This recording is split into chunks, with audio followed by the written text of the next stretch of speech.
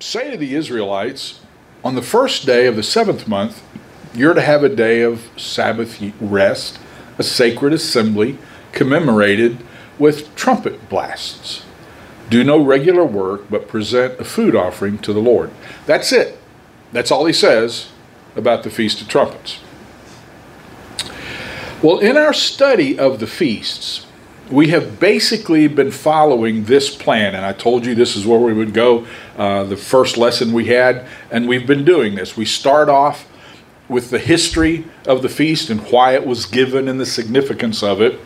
We've talked about how it was fulfilled in the life of Christ, that remember these feasts are shadows or pictures of Christ who will fulfill them. And then we have tried to draw some practical applications to help our walk with God. That's been a good plan up to this point. This point, we got to make a little bit of a detour. The first four feasts that we've studied in the spring are called the feasts of the former rain. They have already been fulfilled in the life of Christ. We had Passover. Christ is our Passover lamb.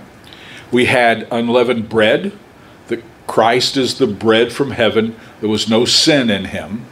We had first fruits, that Jesus rose from the dead as our first fruits and the promise of our resurrection.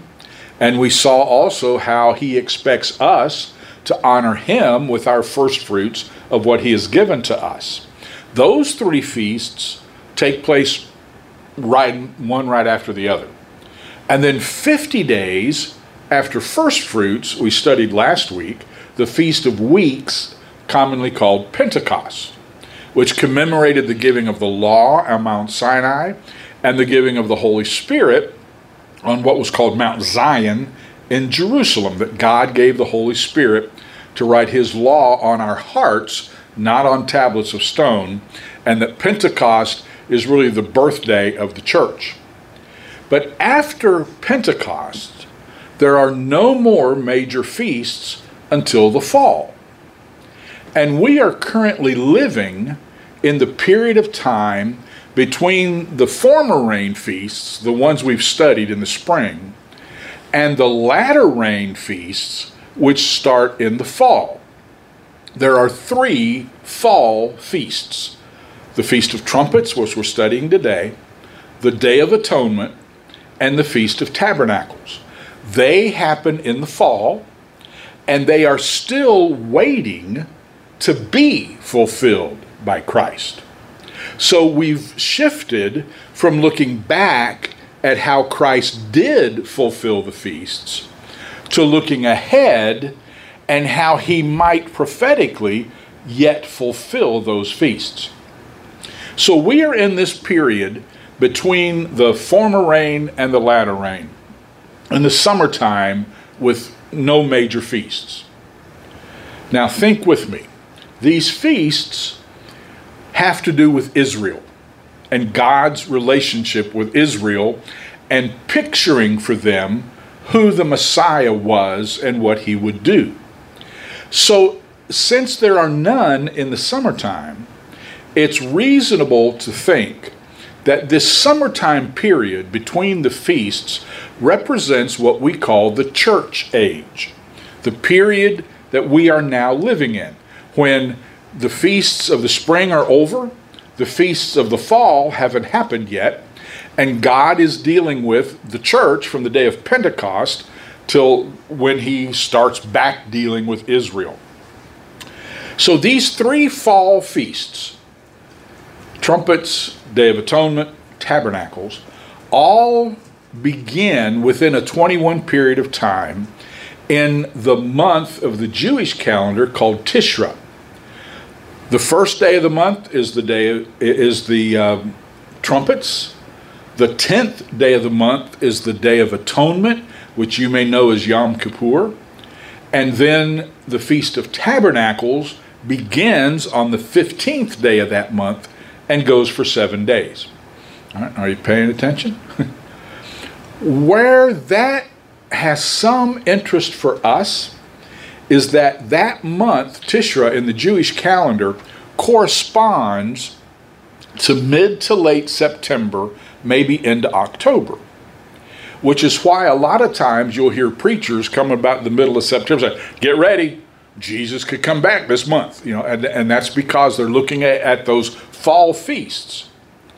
Now, the period between the Feast of Trumpets and the Day of Atonement are the most holy days of the Jewish calendar. They are called the High Holy Days, or the Days of Awe, A-W-E.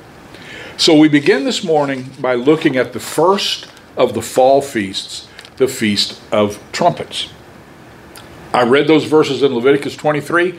That's pretty much what the scripture tells us about the Feast of Trumpets. It was to be a day of rest.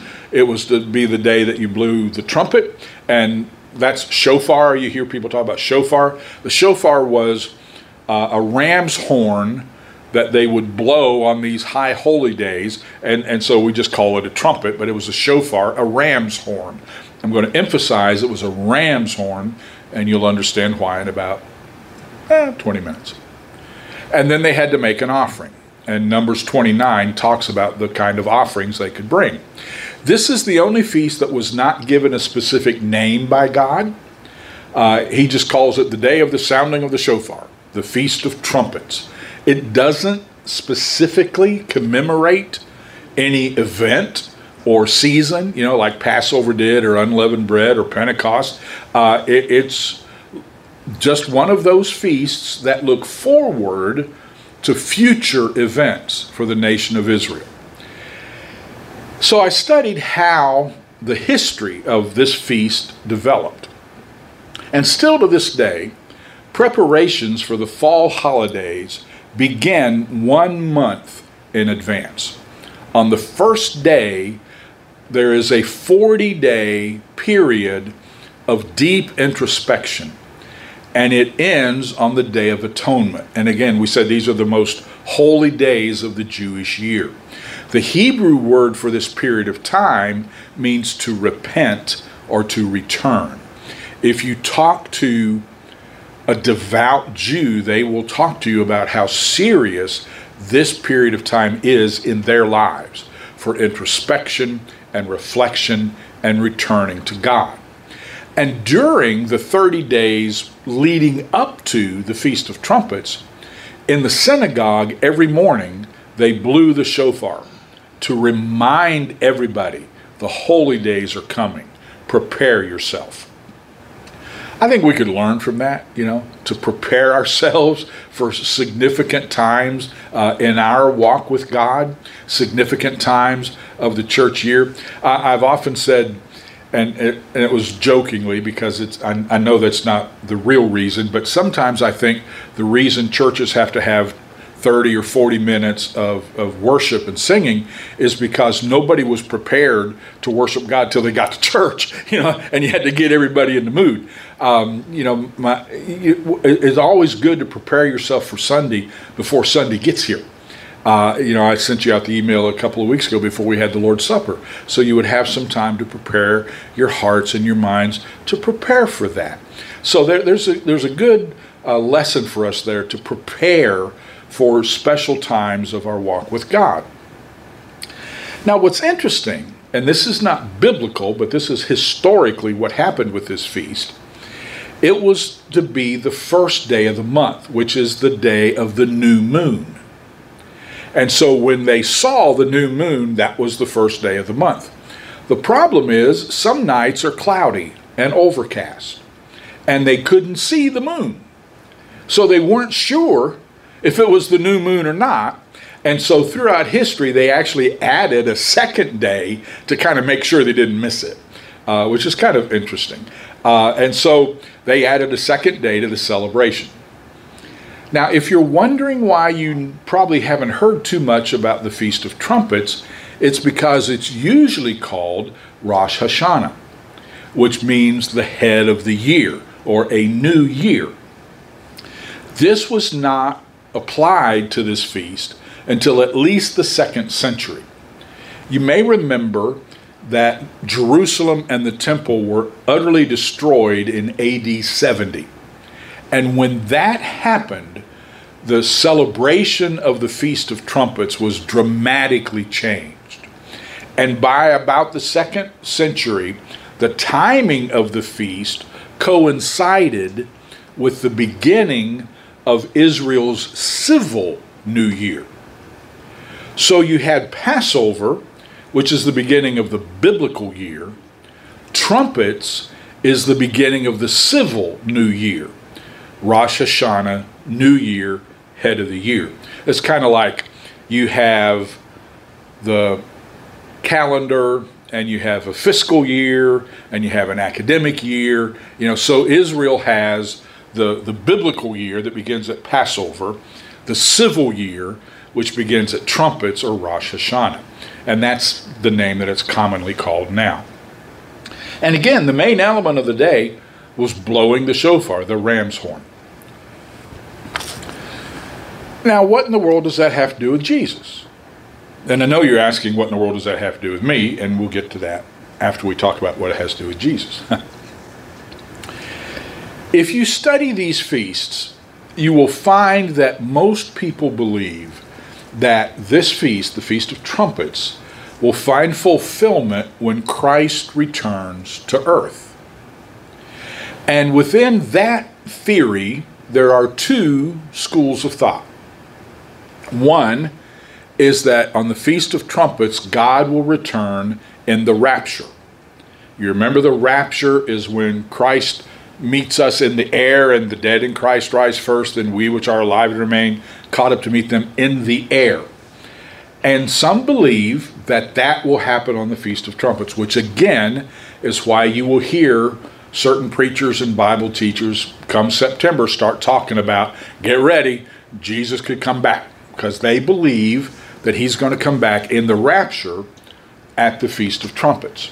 And they use 1 Corinthians 15, we will not all sleep, we'll all be changed in the flash and the twinkling of an eye at the last trumpet, for the trumpet will sound, the dead will be raised, will be changed.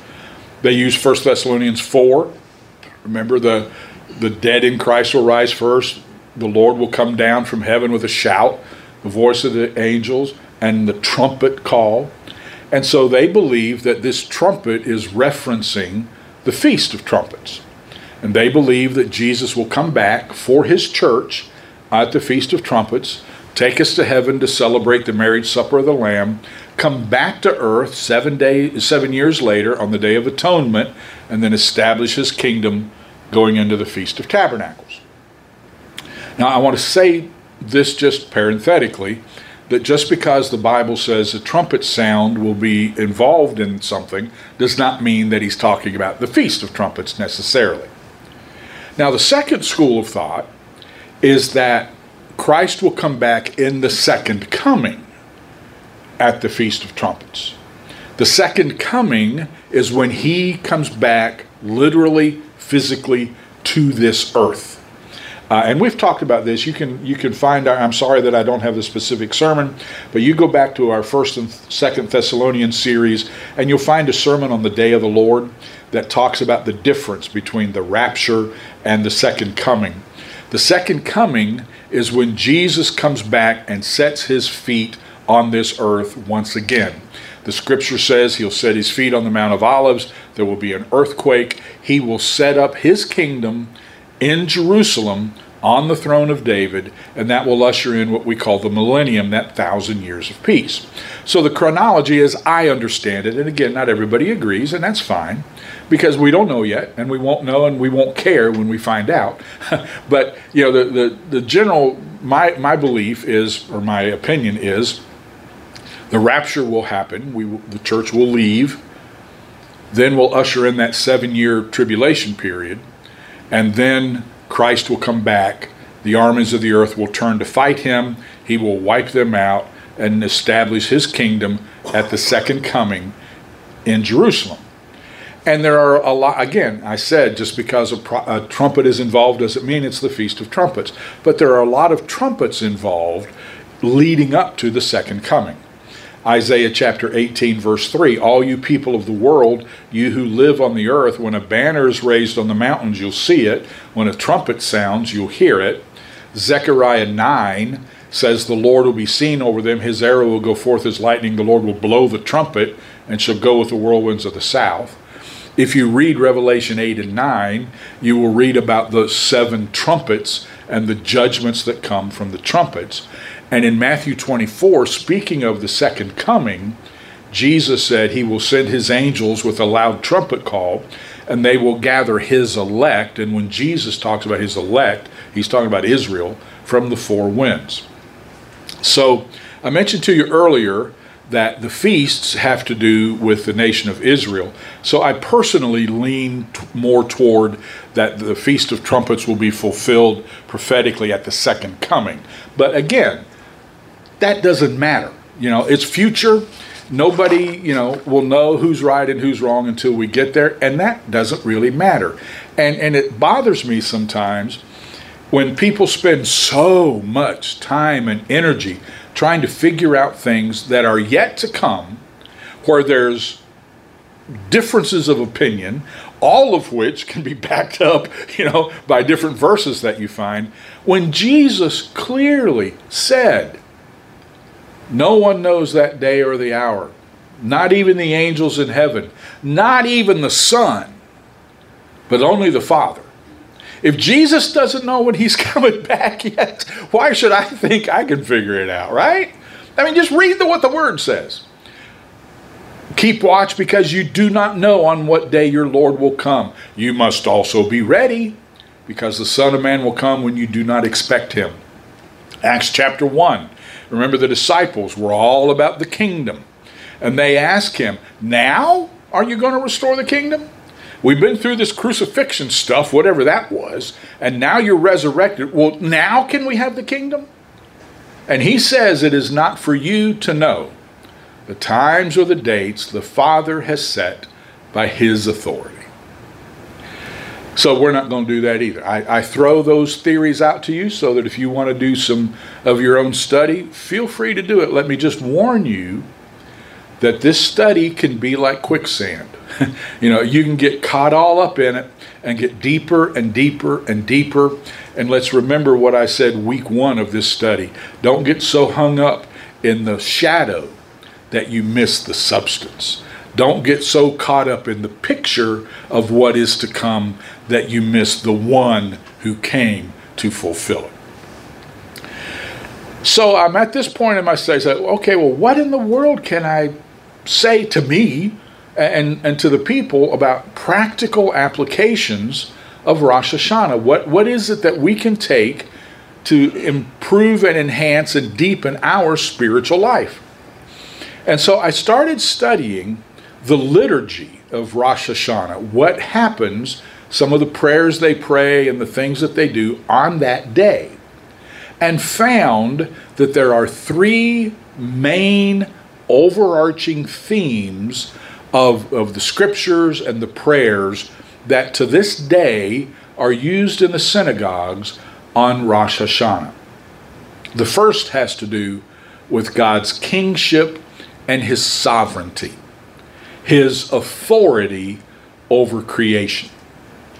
There are some who believe that Rosh Hashanah commemorates the creation of the world, which is kind of interesting. But there is a benediction that is used during the worship of the Feast of Trumpets that says this. Now, again, remember, this is not at a Christian church on Sunday. This is in a Jewish synagogue on Rosh Hashanah. One of the benedictions says this: may all the inhabitants of the world realize and know that to thee every knee must bend and every tongue must vow allegiance. The Lord shall be king forever and ever. Wow. The second overarching theme of the liturgy of Rosh Hashanah is asking God to remember his covenant, his mercy promised to his people. There is another benediction, and I have the specific names of these benedictions. I just don't know how to pronounce them. And so rather than open myself up to all kinds of comments saying, come on, man, don't you know how that's pronounced? No, I don't. So I'm not even going to say them. But there is another benediction that says this: Remember in our behalf, Lord our God, the covenant, the kindness, and the solemn promise which you made to our father Abraham on Mount Moriah. Now, if Mount Moriah sounds a little familiar to you, you may remember the story. After Isaac is born, and he's probably a preteen or a teenager by now, God says to Abraham, take your son Isaac and offer him as a sacrifice to me. Because God wanted to make sure that Abraham's faith was in God and not even God's promise. And they go to Mount Moriah. And Isaac figures out something's happening because they're going up Mount Moriah and they've got the wood, to start the sacrifice. They've got whatever they used as a fire starter. And Isaac looks at his father Abraham and says, I see the fire. I see the wood. Where's the lamb? What are we going to sacrifice? And I'm going to preach about this in a little bit, but I'm just going to talk to you about it right now. Abraham says, God will provide himself a lamb. And you remember Isaac is on the altar. And God stops Abraham. And he looks up, and you remember? There's a ram in a thicket, caught by its horns. The shofar.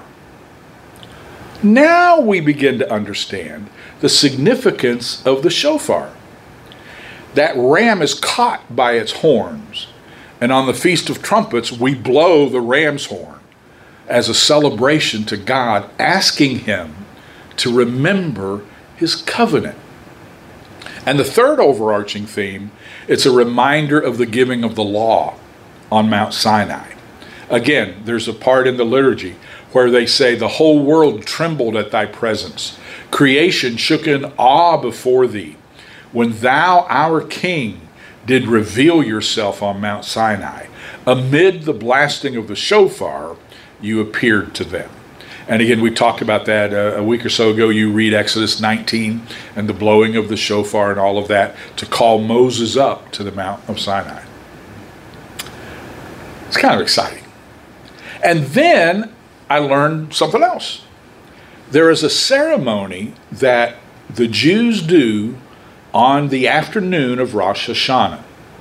They gather near a body of fresh flowing water. And they take, sometimes they'll give their kids breadcrumbs, but usually it's pebbles. They'll take pebbles and they'll toss them into the current as they recite Micah 7, 18 through 20. Who is God like you, who pardons sin and forgives the transgression of the remnant of his inheritance? You do not stay angry forever. You delight to show mercy. You will again have compassion on us. You will tread our sins underfoot and hurl all our iniquities into the depths of the sea. You will be true to Jacob and show mercy to Abraham as you pledged on oath to our fathers in days long ago. It's called the ceremony of casting off. This is the so what of Rosh Hashanah for us. Focusing in on the overarching themes of this. God is sovereign. Do you need to remember that this week? God is sovereign. I'm going to expand on that. This is the amplified version of God is sovereign, okay? When I got up Monday morning, God was sovereign. When I went to bed Monday night, God was sovereign. When I got up Tuesday morning, election day, God was sovereign. When I went to bed Tuesday night, God was sovereign. When I woke up Wednesday morning, God was sovereign. When I went to bed Wednesday night, God was sovereign. When I woke up Thursday morning, God was sovereign. When I went to bed Thursday night, God was sovereign. And so on, and so on, and so on. God is sovereign. And I got chills when I saw that one of the benedictions that the Jews read on Rosh Hashanah is, may all the world know that to thee every knee will bow and every tongue vow allegiance. There is coming a day, not up for debate, not up for vote, not up for a constitutional amendment. There is coming a day when every knee will bow and every tongue will acknowledge that Jesus is Lord. The question for you and me is, has our knee bent and said Jesus is Lord? Have we acknowledged him as our Lord, as our Redeemer, but more than that, our Lord, our Master? Second, God is the lawgiver. And that law of his, again, it's not up for debate. It's not up for a vote. Doesn't matter how many polls you take that show this or this. God's law is settled forever, not up for debate. Those of us who believe that appear to be a decreasing minority, but it doesn't change the truth. His law is not up for debate. The third overarching theme is we're sinners and we need forgiveness and we need mercy. Now I'm going to go back to Genesis 22 and Mount Moriah. Again, Isaac says, I see the wood, I see the fire. Where is the lamb? Abraham says, verse 8, God will provide himself a lamb. There is some indication that the grammar of that sentence could actually be translated, God will provide himself as the lamb. And immediately we see Christ. That not only did God provide the lamb by that ram that was caught by its shofar in the thickets, God provided the lamb, and we see him in the manger of Bethlehem, and we see him teaching and healing, and we see him on the cross, and we see him resurrected. He provided himself as the lamb to take away the sins of the world. The scripture is so full, so rich of meaning. God provided himself as a lamb. And God is merciful. And as devout Jews gather by a body of water and throw pebbles into it, symbolizing their sins being carried away, we know the reality of the blood of Jesus Christ washing away our sins. We know the reality that he buried our sins in the sea of his forgetfulness, never to be remembered against us anymore. We don't have to do that every year or every week. He died once for all to provide forgiveness of our sins. We ought to celebrate Rosh Hashanah and just say, thank you, Jesus, that you have taken away our sins, that you have forgiven us, that you provide mercy, that you remember your promises, that your law will be true and is true, and you are King of Kings and Lord of Lords. And so we sang, throughout eternity I'll ever praise you, and forevermore I'll reign with you. Good news. Thank you, Father, that in the pictures of these feasts, you reveal to us the truth that we know about as believers. But sometimes I think we kind of take it for granted. Sometimes I think we lose sight of the fact that you've been picturing this for us for thousands of years. And now we're experiencing it, and we're living in it. And I thank you for that. Thank you that you are the sovereign Lord. Thank you that you've not abdicated your throne in heaven. You're not up in heaven pacing back and forth, wringing your hands, wondering, what am I going to do next? You are the sovereign God. In fact, it says that the more rambunctious and angrier and more hostile the world gets, he who sits in the heavens shall laugh, because you know how it all is going to end. So, Lord, encourage us. In the midst of the reality of our lives, may we also keep sight of the reality of Christ, the reality of capital T, truth, the reality that you are King of Kings and Lord of Lords. And may we live with the joy of knowing your mercy and knowing your forgiveness and knowing your promise. And now may the Lord bless you and keep you. May he make his face to shine on you and give you his peace now and evermore. Amen. Thanks for tuning in. Thanks for being here today. God bless you. Go in peace.